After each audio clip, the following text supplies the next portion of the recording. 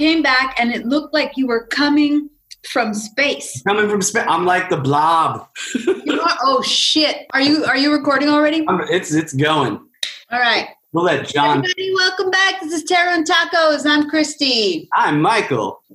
And we're Zooming. We are always Zooming, man. We're always Zooming. Like, it doesn't stop. Yeah. You know what else we're doing now? We're YouTubing. Yeah, we are YouTubing. That's a great point. You created the YouTube channel. We have our first thing up there. Yeah. Reading a story I wrote, terrifying your sisters, apparently, which I like. Apparently she was terrified. Oh, what happened? Did you go? Wait. Hold on. There we are. Woo! We'll let John figure this out. He'll fix it in post. Yeah, he'll fix it in post. Here we go. I'm pouring my soda. Awesome. I am too. See if my microphone will pick it up. I don't know. You know, I haven't tried connecting my fancy mic to my computer while we Zoom because I don't know if that works because I'm not as technologically advanced as some people. It seems to be working for me. I got it for school. I don't who fucking knows? Who fucking knows? You're going to end up using it for fun. Yeah, that's where I'm at. Yeah.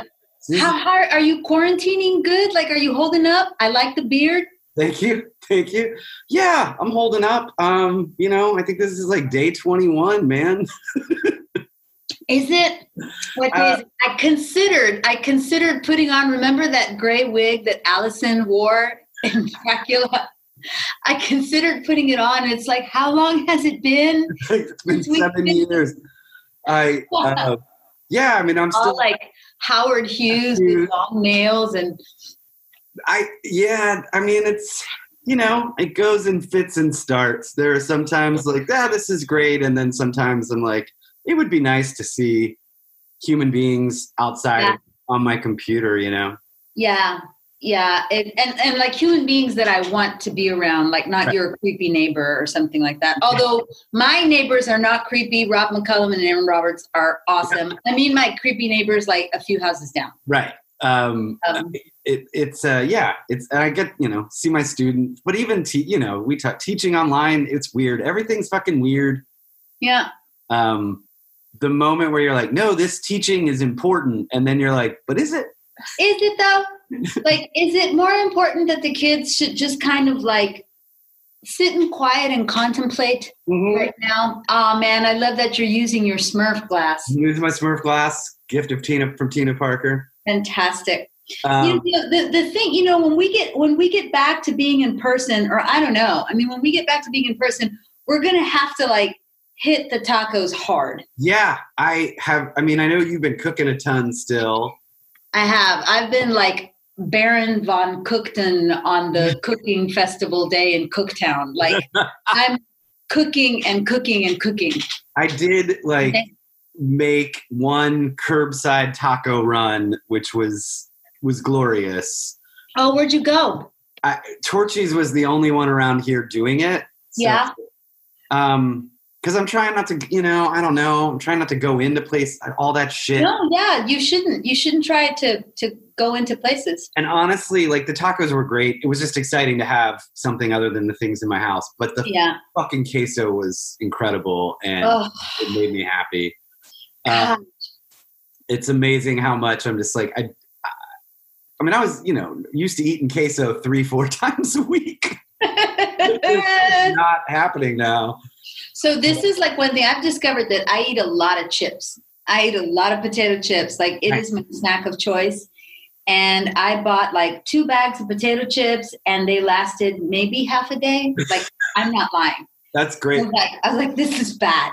This is bad. I can't eat more Doritos like since I was 12. Like that's the last time I ate. You know what I saw at the fiesta yesterday? I had to go to the fiesta. I saw old school taco flavored Dorito bags, like from when we were kids. Like the original Doritos.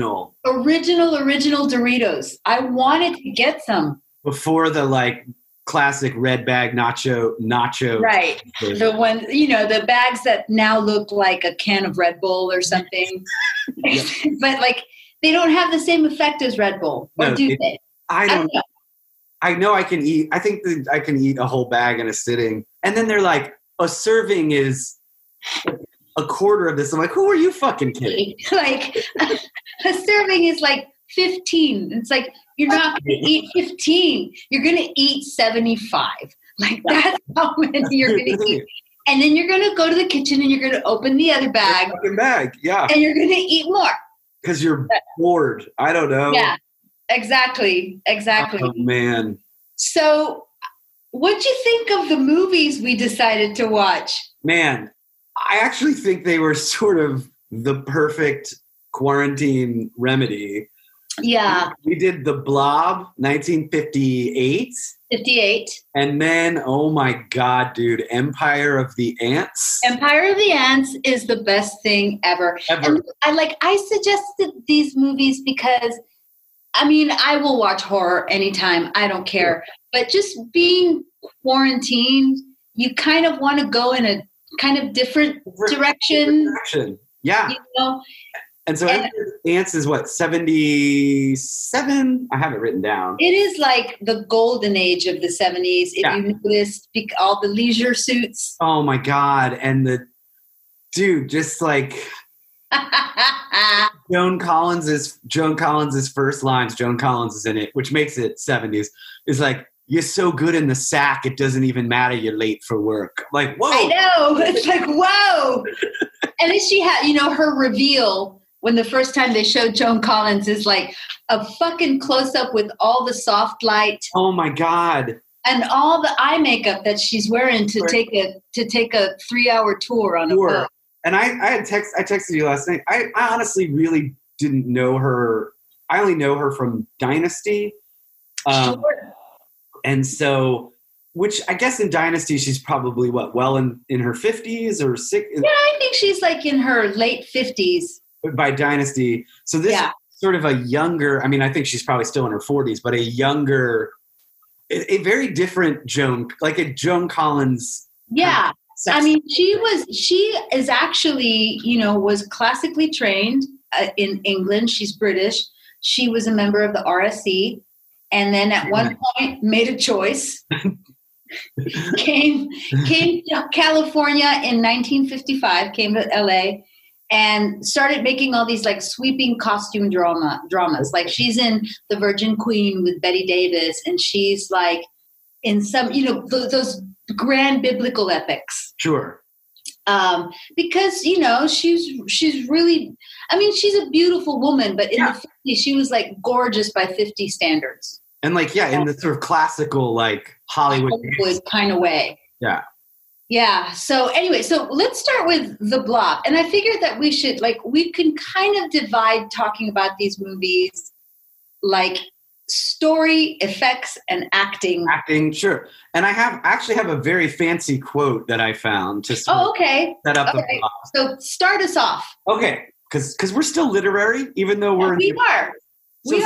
Susan Sontag, who is a very famous essayist. Oh my gosh, I spit Coke Zero. Yeah, that's so in 1965, she wrote an essay called The Imagination of Disaster. And she was talking specifically about atomic age sci-fi, right? And sort of science fiction in general. Mm-hmm. She said, because she's a smart lady. Yeah.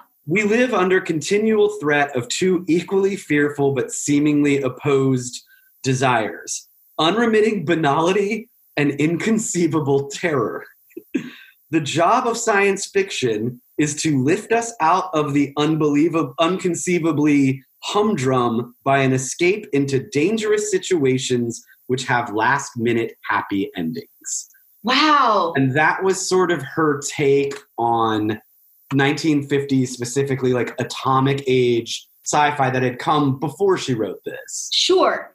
And, I'm going to make an observation. There are no people of color in either movie. Yeah, and they are 20 years apart. Right. There are no people of color. And I didn't expect that from The Blob. But then when we were watching Empire of the Ants, and I went down a hole because I also watched The Swarm. terrible. But we also noticed like, oh, and the swarm is a little bit later in the 80s. There are no people of color either. And they're all kind of like this ideal, right. Ideal town, ideal situation, ideal kind of like suburban life. Yeah. And that's terrorized. Right. And I have something similar written down, like, especially in the Blob, everybody knows everybody. Yeah. You know the doctor in town, the cop in town, even your like drag racing rivals are still kind of... Are still friends. Yeah. So it's got, takes place, the Blob, if you've never seen it, the one from 58. Yeah. It takes place in a small town. It opens with Steve McQueen as Steve. Dude. And it's like he's 28. He's supposed to be playing 18. I texted you about this. Yeah. So he's supposed to be playing 18. He's 28 in real life. There's no world. No. And I wrote, okay, so he's fucking Steve McQueen. He's Steve McQueen. So he's Steve McQueen. That's all I have to say about it. But 28-year-old Steve McQueen already looks like, I think you said this, like he'd seen every boob in Hollywood. Yeah, and more. And more. Like I felt like that guy does not behave at all like he's never been laid. Right, exactly. And he already looks, he looks older than what you would picture even a 20. He looks 48. Exactly. And still incredibly, he's fucking Steve McQueen, but he looks like a grown-ass man. Right. Like, just his demeanor and the way he moves through the movie. The guy had already been in the military. I know. Like, he came out of the womb not a virgin. Right. You know what I mean? Like, it was just so weird to see him kind of, like, try to behave like, oh, I'm sorry, Mary, I touched your boob or whatever. Right. Like, dude, Steve McQueen has been fucking married women for the last 15 years. Like... I'm sorry. Since he was 10. Yeah, I mean, come on. Anyway, so they're in the car, they're making out. Yeah. We see this, like, they hear some kind of explosion. But first do we see the farmer?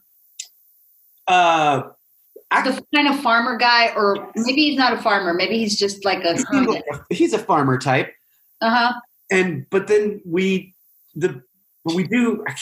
start really in the car, right? Because I think so. They hear the explosion or whatever, and then we see what happened, which is that some meteor, something from outer space, falls, hits the ground, and this hermit farmer type comes out to... Every small town has a hermit farmer. Every small town. Goes out and pokes it with a stick. Mm-hmm. And like you do when something from outer space falls, like, why do people do that? I don't know. If something is like pulsing and looks hot and on fire, don't poke it with a stick. The stick's not going to save you. It's not going to save you. And of course, it cracks open and this like creamy, blobby center comes out. And it attacks the farmer, attaches itself to his hand. Right. In the meantime, Steve McQueen and his girlfriend, Mary, I think her name is Mary. I'm just going to call her Mary because it sounds like a super 50s. Basically, it's Mary or Sally. I mean, those are the only something. Yeah. They decide to go get a malted or something. Yeah. And they're driving down the road, and the old hermit man comes running out of the forest, and he's like, help me, help me. And they see that he's got like this thing on his hand. They take him to the doctor, and then that's when all hell breaks loose. And they know the doctor. Everybody knows everyone. So they're like, Doc, this guy, something's wrong with him. And then the blob essentially starts to expand and attack everybody and everything. Right. It moves through the town, goes to the movie theater. Like, apparently it knows where to go. Exactly. And the movie theater scene's actually sort of classic. That's I remember that from a kid, being a kid, and remembering that, just having seen that scene. That's the classic scene where it's like everybody's like running out of the movie theater. So what else? What did you think of the effects, or what? What were you going to say? So I was going to say a couple things that, I mean, it's hilarious in its perfect sort of 1950s way. I also love the idea that there was a director, or either the director or probably a producer, who was like, yeah, we're going to make a B sci-fi picture, but I want a little element of Rebel Without a Cause in there. Right. I know. You have the like rival drag racer, and Steve McQueen is clearly like somewhat of a James Dean figure. So it's like that element mixed with just this ridiculous. But he's got a heart of gold. Of course he does. Just like James Dean. He's got a heart of gold. Like he tries it with Mary. Yeah. Mary puts the kibosh on the making out. And he says, let me take you to town and I'll buy you an ice cream and I'll apologize. I'll make up for it. We'll make up for it. It also has the swinginest opening. Oh my God. I was going to bring that up. It's like real kind of bossa nova, isn't it? Am I wrong? No, you're not. Beware of the blob, it creeps and deep. Do. And I was like, oh my God. So were the kids dancing to this like in 58 and 59? Like maybe they did. Like, I mean, like how, who had that idea? Oh no. Like who said, this is going to be real swinging?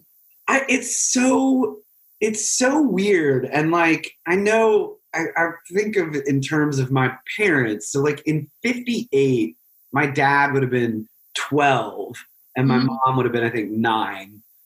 And I'm like, this is the shit that was going on at the theater when my parents were kids. It's so weird. Like I can't get over it. It's like my dad paying a nickel to see The Blob or some shit. We also, a nickel to see The Blob and buy a hamburger. Right. And get a newsreel. These are the days of, William Castle. Yes. Who was, a huge producer, movie theater owner, and then became a producer. But William Castle is very famous for, creating The Tingler. Like there was one of those 50s movies called The Tingler. I don't even know what it's about because I've never actually seen The Tingler. I should. But he had this whole gimmick thing, Padlanga, where you would go to the theater and whatever the monster was in the movie or whatever the thing that was supposed to scare you in the movie happened in the theater. So there was, for The Tingler, it was a monster that tingled. I don't know what he did, but the seats were set up with wires so that every time the monster came out, the seats would like electrify you, I guess. I kind of think that's brilliant.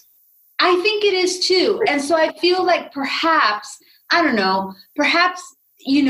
some the producer of The Blob was like, this will get the kids in. This really groovy soundtrack. And I have a kid who has a band or something. Right. We're going to write a swinging tune. But yeah, I was thinking about like The Tingler. Like it is in some ways way ahead of its time. I mean, he's actually like experimenting with immersive or interactive or immersive entertainment events, which now is it worked.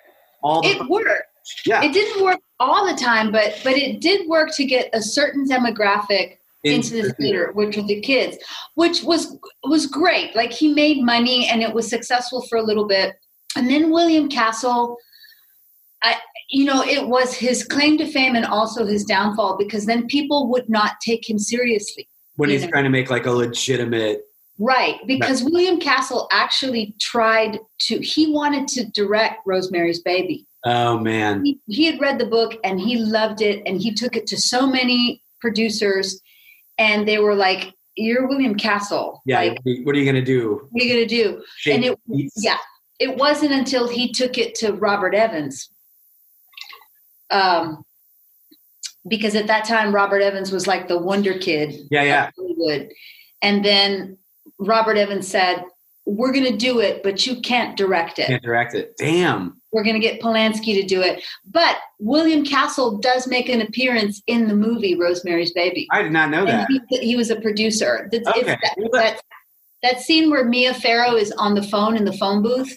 Oh, is the guy comes in? That's William Castle. I had no idea. That's amazing. Yeah, I'm a font of useless knowledge. That's great. Hey, that is useful. And probably for the best that, I mean, the movie's great, so it worked out. But okay, so that's, I mean, the Blob is the fucking Blob. Yeah, but what did you think of the effects? Because like there were moments where I was like, oh, that works. I'm gonna hot take, Christy. Okay. I think the Blob effects in 1958 are far fucking superior to the Empire of the Ants effects in 1977. How did those get approved? I don't know. I have never, and I know you and I talk about this a lot. We're like, when our kids will bitch, our students will bitch about, old movies and special effects. We're like, look, you got to let that go. You do not have to fucking let this go. No, you do not have to let this go. This was 1977. This wasn't 1948. Right. There was technology. I watched Empire of the Ants with Isa. She came over. We stayed away from each other. 2001: A Space Odyssey, Christy.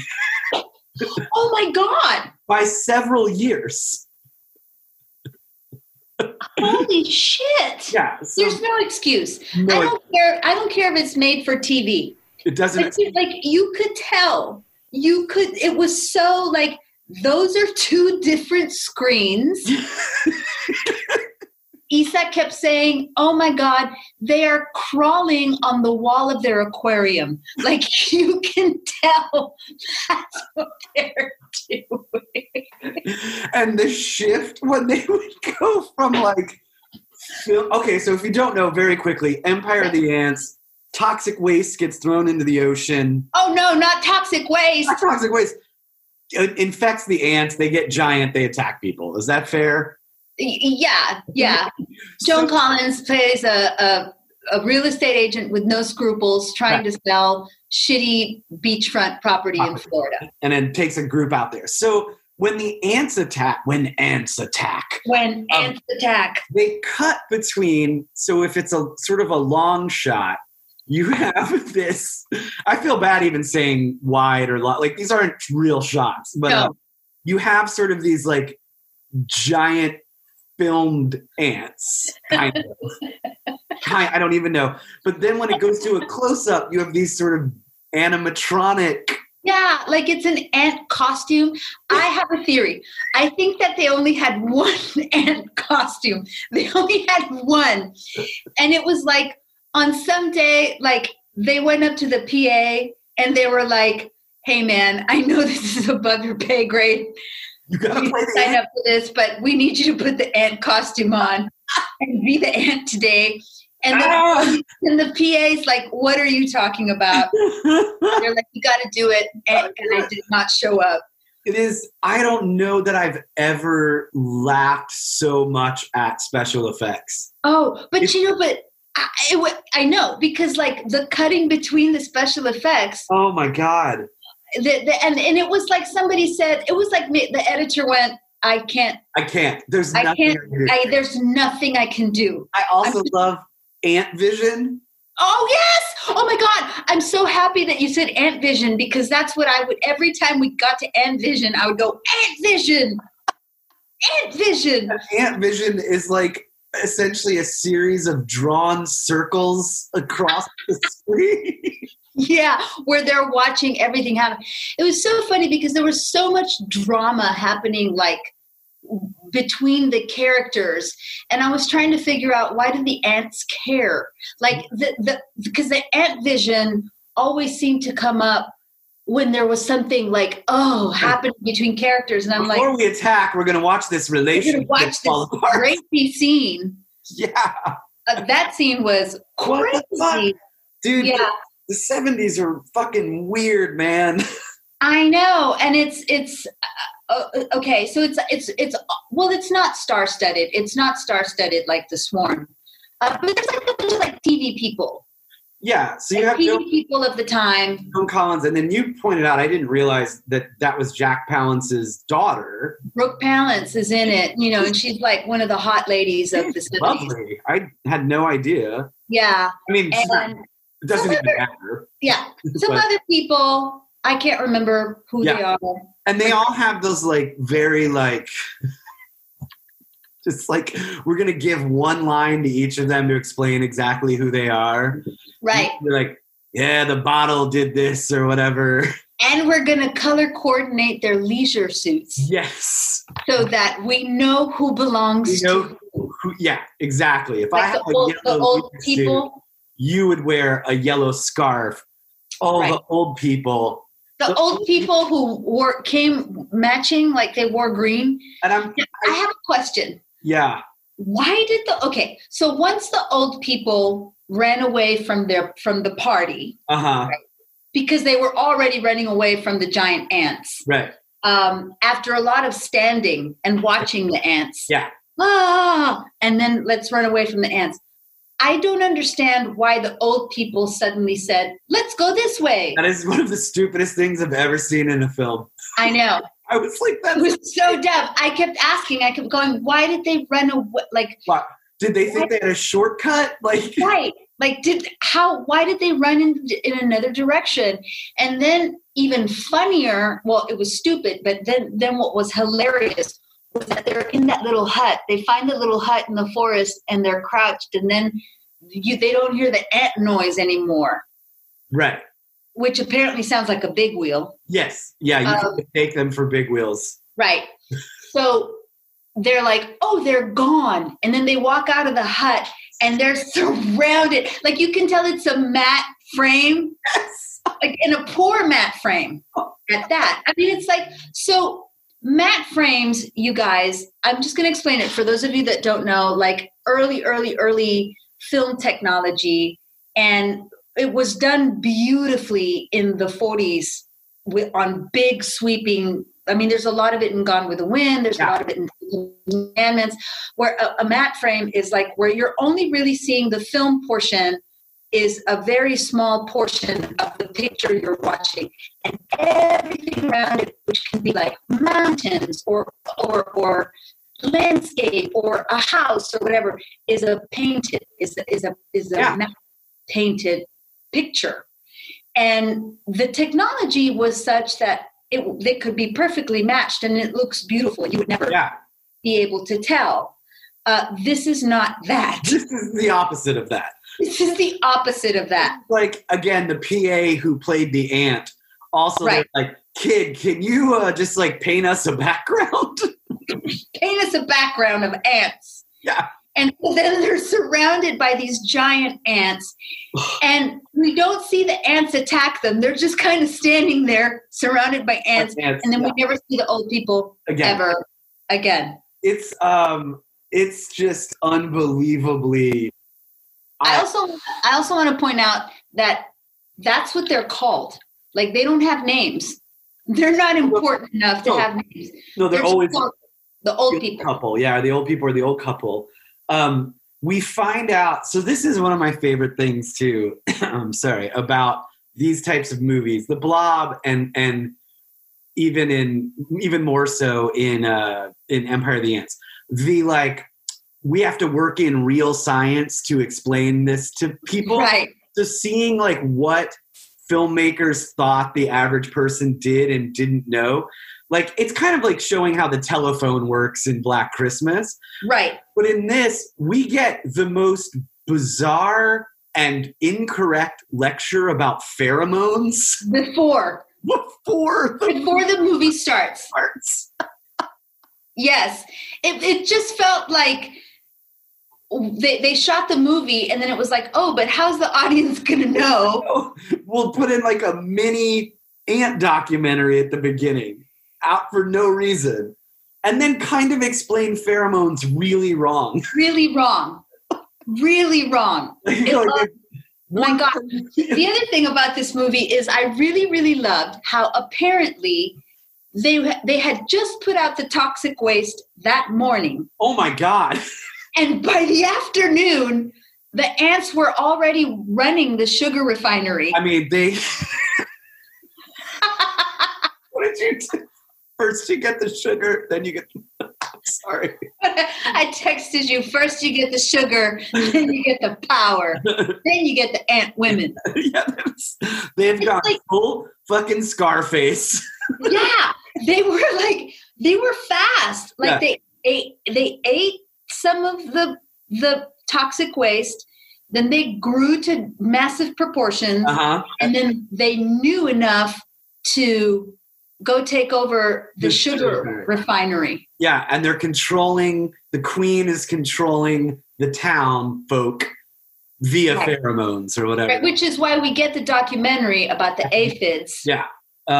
Because they're trying to tell us that this is possible instead of just trusting that we'll go along. I'm already at a movie about giant ants. I'm going to believe whatever you tell. Fucking tell me. One of the saddest things is this movie is very loosely based on an H.G. Wells story. That's what I was like, is it? Yeah, it's like... And, also, y'all took that title. All right. Right. The title is like H.G. Wells, Empire of the Ants. And I'm like, is it though? That man is rolling over in his fucking... I know. I do love the scene where they're all standing in line waiting to get sprayed with the queen's pheromones. Oh my God. Nobody does it. There's like an awful lot of standing around and not doing anything. They're just kind of like shoved. And then they just acquiesce super fast. It's like, no, don't put me in the booth with the pheromones. Okay, I'm good. I'm here. I'm done. The pacing of that movie is, utterly insane. It's just makes no... It's like, why are they eating sandwiches for 9 fucking minutes? I don't know. They eat sandwiches for 9 minutes. They get on the little tram. They travel 20 feet and stop to eat more sandwiches. How hungry are you?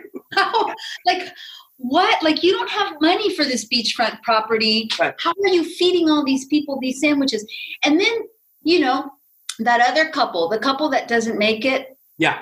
They're the blue leisure suit coordinated couple. Yes. That gets off the tram and the husband's like, I don't trust these people. I don't trust this lady. And they're the first ones to get attacked by the ants. And then everybody else just gets on the tram. Yeah, they're like, fuck it.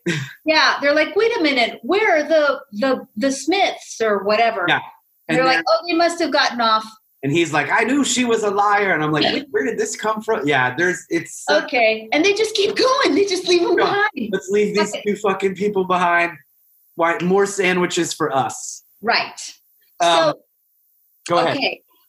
I'm going to jump around a little bit because, the 1958 The Blob, the act, it's a B movie. There is no question. There's no question. This is what it is. They know this is what they're making. So the acting all around is not the best. It's B movie acting. It's a B movie script. We know what we're getting. Right. Steve McQueen. Yeah. He's clearly doing something else. Absolutely. In this movie. Like, of all of the people in this movie, you watch him and you go, oh, he doesn't belong. No. And so I read up on McQueen. I know obviously McQueen just from being a goddamn legend. Right. But I did not know. So he studied with Uta Hagen and Stella Adler. Oh my God. At the Meisner Playhouse. So he went, he was in the military because, I don't know, I guess that's like what you fucking did back then. Yeah. And on the GI Bill, when he got out, he put that towards studying at the Meisner Playhouse. And so he worked with Hagen, I think Hagen there, and then Adler, wherever she was at the time. And I was like, oh, this dude was a serious fucking theater actor who happens to look like Steve McQueen. So, like, you got to go to Hollywood. You got to go to Hollywood. Yeah, he is in a different fucking movie. Yeah, from jump, from the beginning of the movie when they're in the car and he tries it on with Mary.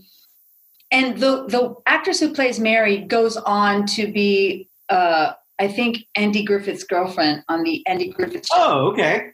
I can't remember her name. She has a strange name. But she was a television actress throughout the 60s and stuff like that. She's fine. Sure. She's fine. But you watch him amidst everybody else, and you're like, I understand why he was a star. Yeah, and he does have these, like, even because you had brought up just like that he was so much better, and then I read about him, and then watching it, like you really do see these. This is going to sound stupid and pretentious and actory, but like actually in the moment shit. Like you, right. This, I believe Steve is discovering this thing for the first time and right. finding the words to use, whereas everyone else is just like, well, you know, when Jimmy stops you for speeding, you got it. It's like, wait, what the fuck movie are you in? Yeah, that's exactly the scene I was thinking about, where they get stopped by the cops, and he's really trying to get out of it. Yeah, it was interesting to watch. Really sort of nice acting moment, and it's, well, maybe not the same thing, but kind of similar, is like when we would talk about Kevin Bacon in Friday the 13th. Right. There's this like, this movie is garbage. We've said it. I don't care anymore. I don't care. These actors are mostly garbage. Right. They're like, but that guy is clearly the real deal. Right. This just happens to be like, this was McQueen's first lead in a movie. Right. I'm sure Friday the 13th had to be. It was Kevin Bacon's first movie. Yeah. And it's like, we say it's garbage. It is garbage, y'all. Friday the 13th. I'm still going to watch it. That doesn't. And it's still important and all that, but yeah. Right. Which is the same thing with The Blob. Like, you should watch The Blob. Yeah, I mean, I think The Blob, I think if you have enough drugs, you should watch Empire of the Ants. Absolutely. But if you don't, regardless of your drug use, I think you should watch it. The Blob, to me, is like actually a really nice encapsulation of that genre of that time. Right. Yeah. The ending of it is a little kind of like, oh, so that's just okay. Yeah. They all end up at the diner. Yeah, because it's the 50s, man. The 50s, and that's where you end up. That's where you end up. And then they leave the diner, and then it's kind of like, let's freeze it. Okay, the end. The end. Yeah. Great, guys. See you at the rap party. See you at the rap party. But it is this nice, like, B movie, but it is the introduction of McQueen, which is important in Hollywood pop culture. But it is that, like, sort of lovely, kind of, I think, what Sontag was talking about. This, it is based in this fear of something coming from beyond, right? That was huge during the atomic age. Oh, absolutely. I mean, we're talking about post-World War II, and nobody, I mean, the United States, because we're dicks, had dropped the bomb. Yeah. And nobody knew the effects of what atomic waste could do. And it's part of the reason that Japan had Godzilla and Mothra and all of those movies, because nobody knew what the effects were going to be on the wildlife, and certainly real life mutations and real life complications happen from the atomic bomb. And so, of course, horror movies take that a step further and go, this is what we're doing. So it's a way to sort of deal with that. And then in sort of B-movie fashion, again, like she said in the essay, the quick happy ending comes, you know, so we're okay. We get to go back to our banal daily life at the diner. Right. And it's funny, like I think Empire of the Ants, for all its fucking ridiculous stupidity, in the 70s, when you're starting to have legitimate environmental concerns. Right. So we go from being afraid of the nuclear bomb or aliens or whatever the fuck, space in general in the 50s, to the fear of like what we're doing to our own planet. Right. And so Empire of the Ants stems from illegally dumping toxic waste, right? Right. Because people, at that point, big business, right? Because America, there was a problem. There was a problem with like, let's just put these barrels of waste on a truck and send it to wherever and just store it there without any kind of like, maybe we shouldn't be doing it, period.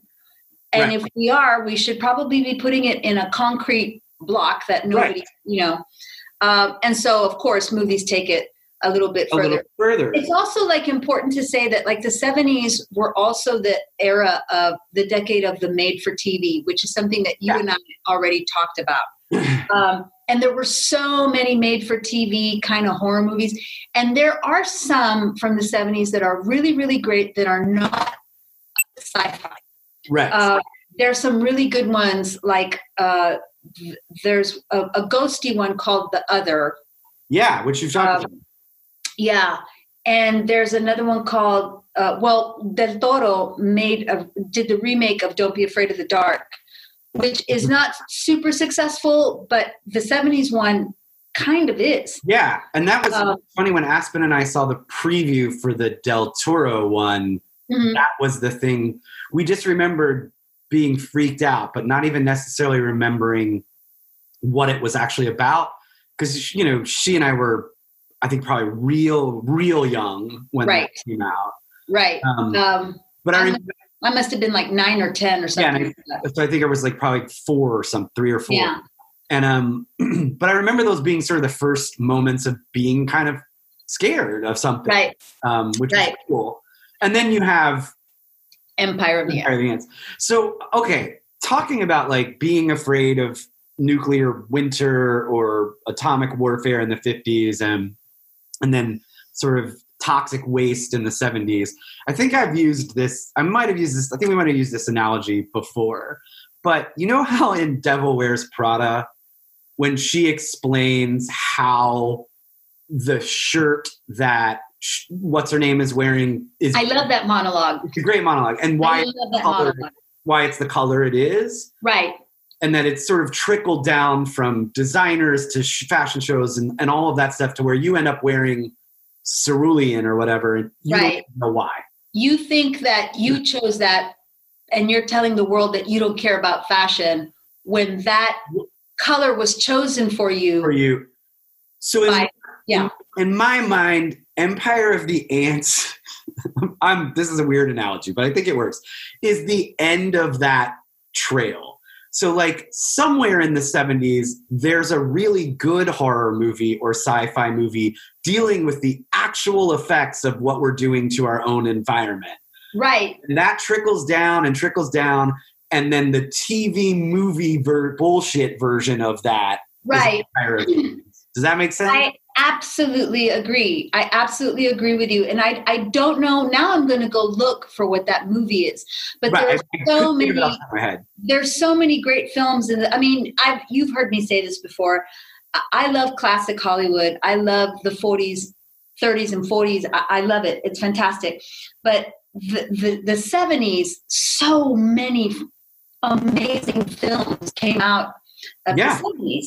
And it's one of the greatest eras for film. And I think in terms of people, you're my Gen X.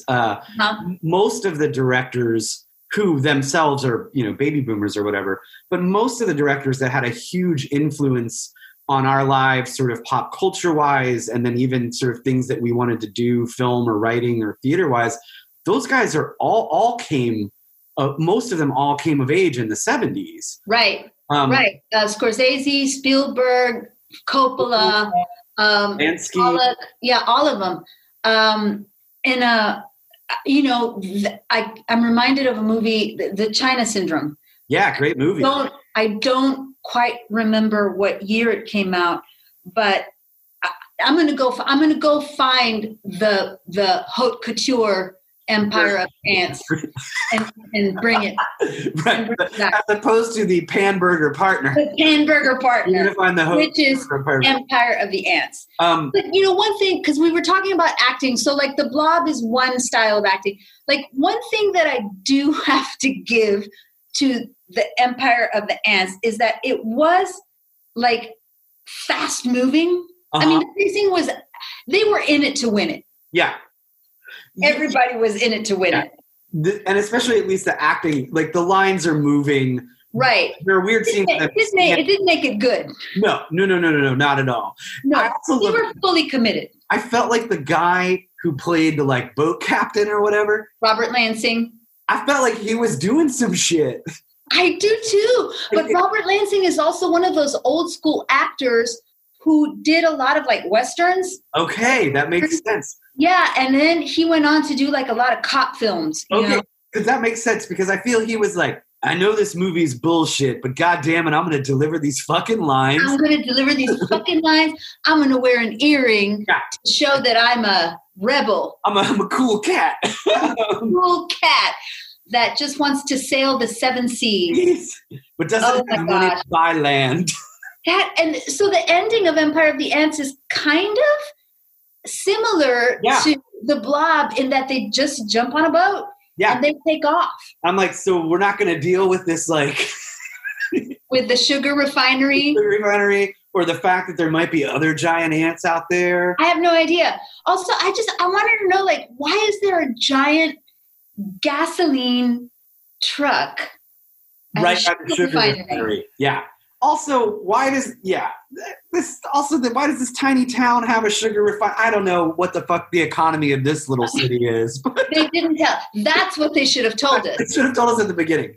Here's how sugar works. Suddenly, it's like, I thought we were going to an island that had no people on it. Right. And then it's like, oh, there's this town and all these businesses and this refinery. Yeah.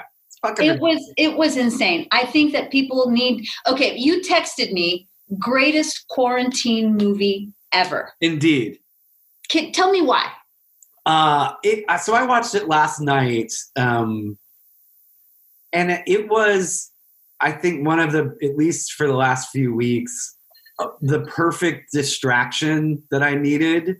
At the same time, I didn't have to totally focus on it. Right. I'll just admit freely, and I don't know the psychology of this. I'm not smart enough, but my attention span is not that great right now.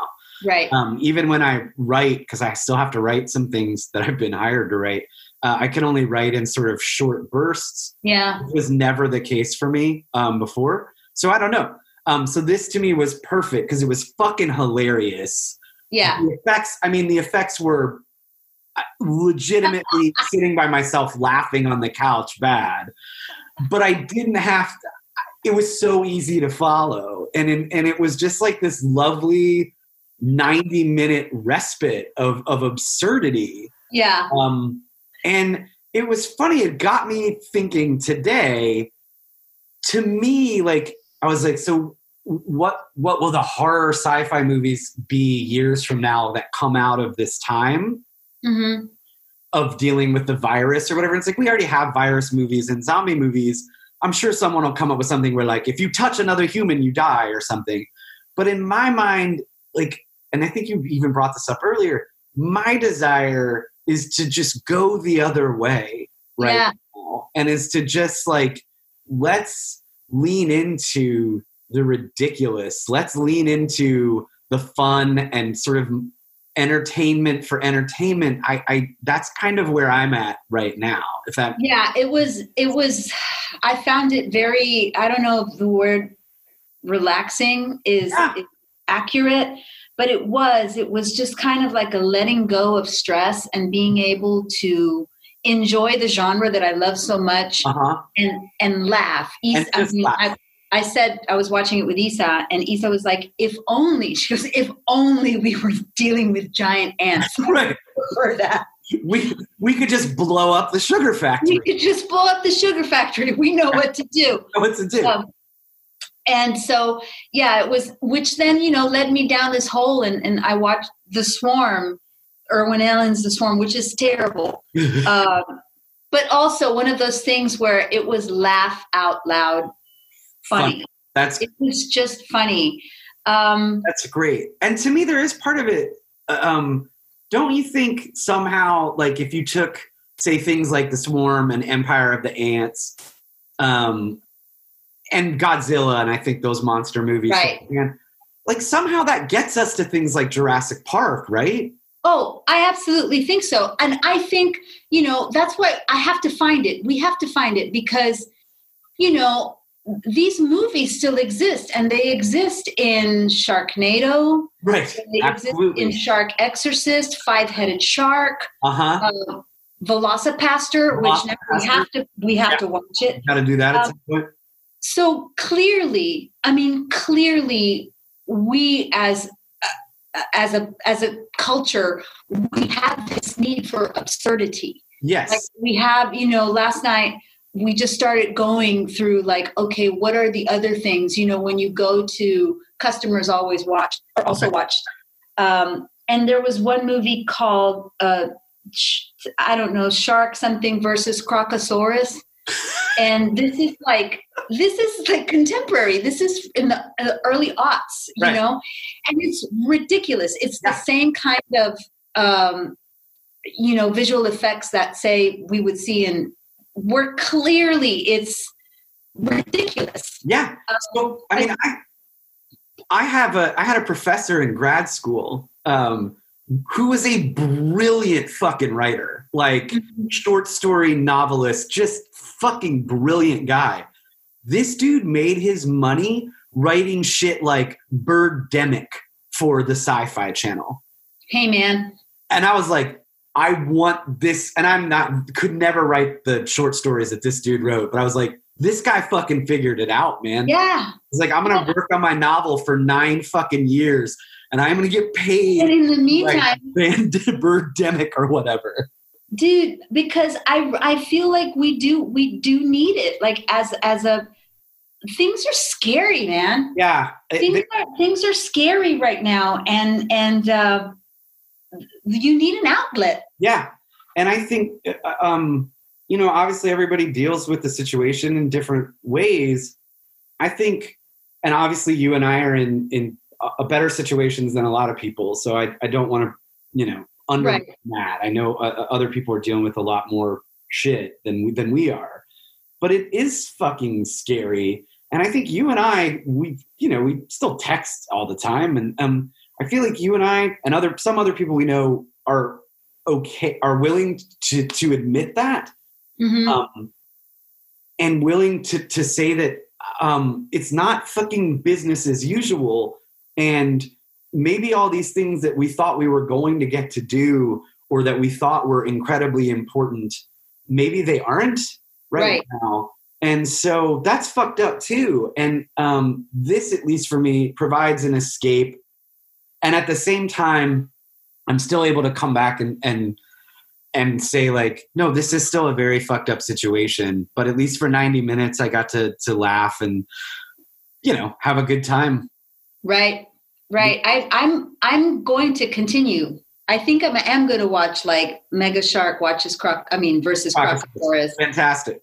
And see what happens there. The other thing that I did watch, because Oldman, is I found a movie on Netflix called Mary. Okay, I have never heard of this. Is this? I just came across it, and I have to tell you, I was very excited. It's witches on a boat, so like already, I like it, and it's that thing that you always talk about where you have to find a way to justify the reason why you can't use your cell phone. Okay, so this is modern times. It's modern times. Okay. And Oldman plays a ship, like a captain of a tourist vessel. Okay. He decides, I'm going to buy this boat that is calling to me. And he takes his family on it, and things go south. It doesn't completely succeed.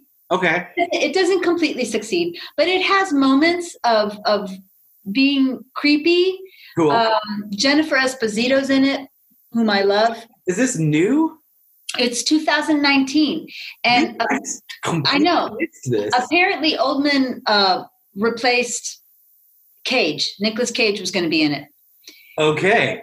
Because I was like, how did this movie get Gary Oldman? Right. And it's like you watch it and you go, I bet they had Gary Oldman for like maybe a week. And they got it, yeah. Yeah, and they knocked it out or something. Or he got to travel somewhere he wanted to go or something. Right. Or maybe help out a friend, because like the DP of the movie also directed it. I can't remember his name. I'm terrible.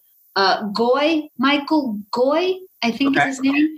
And he's a DP on lots of, like, he's one of the DPs on American Horror story and some other horror movies. And I think this is like one of his first forays into directing. And so like the movie is visually beautiful. Like, and there are lots of effects, scary effects that absolutely work. But the storytelling isn't there. Okay. But it's Oldman. So yeah, it's well acted and stuff like that. Yeah. So I'll check it out, and I'm gonna, I'm keep just trying to find stuff to entertain, or I don't know, perhaps terrify me. We'll see. Right. I'm gonna find the Haute Couture. I want to know it. Version. And now I want to watch Jurassic Park. Now I'm going to go watch Jurassic Park. Yeah, and God, man, that's like, whatever. Anyone can make fun of me. I don't give a shit. I fucking loved that movie when I still love it, but like first time I saw it, it fucking blew me away. Jurassic Park? Yeah. Fuck yeah. It was absolutely. It was like, and seeing that in the theater, fucking A, man. It was badass. With a full theater. Yeah. Because you remember how that movie sold. Oh, dude. Yeah. Back when you had to like wait in a line around the fucking building. Right. You couldn't buy the tickets online. You couldn't buy tickets online. You had to go stand in line to get it. Just like Star Wars. Those of you who are like big Star Wars fans now, you don't know. You don't fucking know. Well, cool. So we'll figure out something to talk about next week. Yeah, we'll figure it out. It's good to see you, man, even if it's virtual. Good to see you too. And hey, maybe we'll figure out how to do a virtual video for the YouTube channels. Maybe I'll cook something for you and leave it on your porch. Oh shit. What? That would be amazing. Right. And I'll eat it and film it, and that'll be a YouTube. That'll be fantastic. Oh. All right. All right. Tell everyone I love you later, Mike. Yeah. Bye. Bye.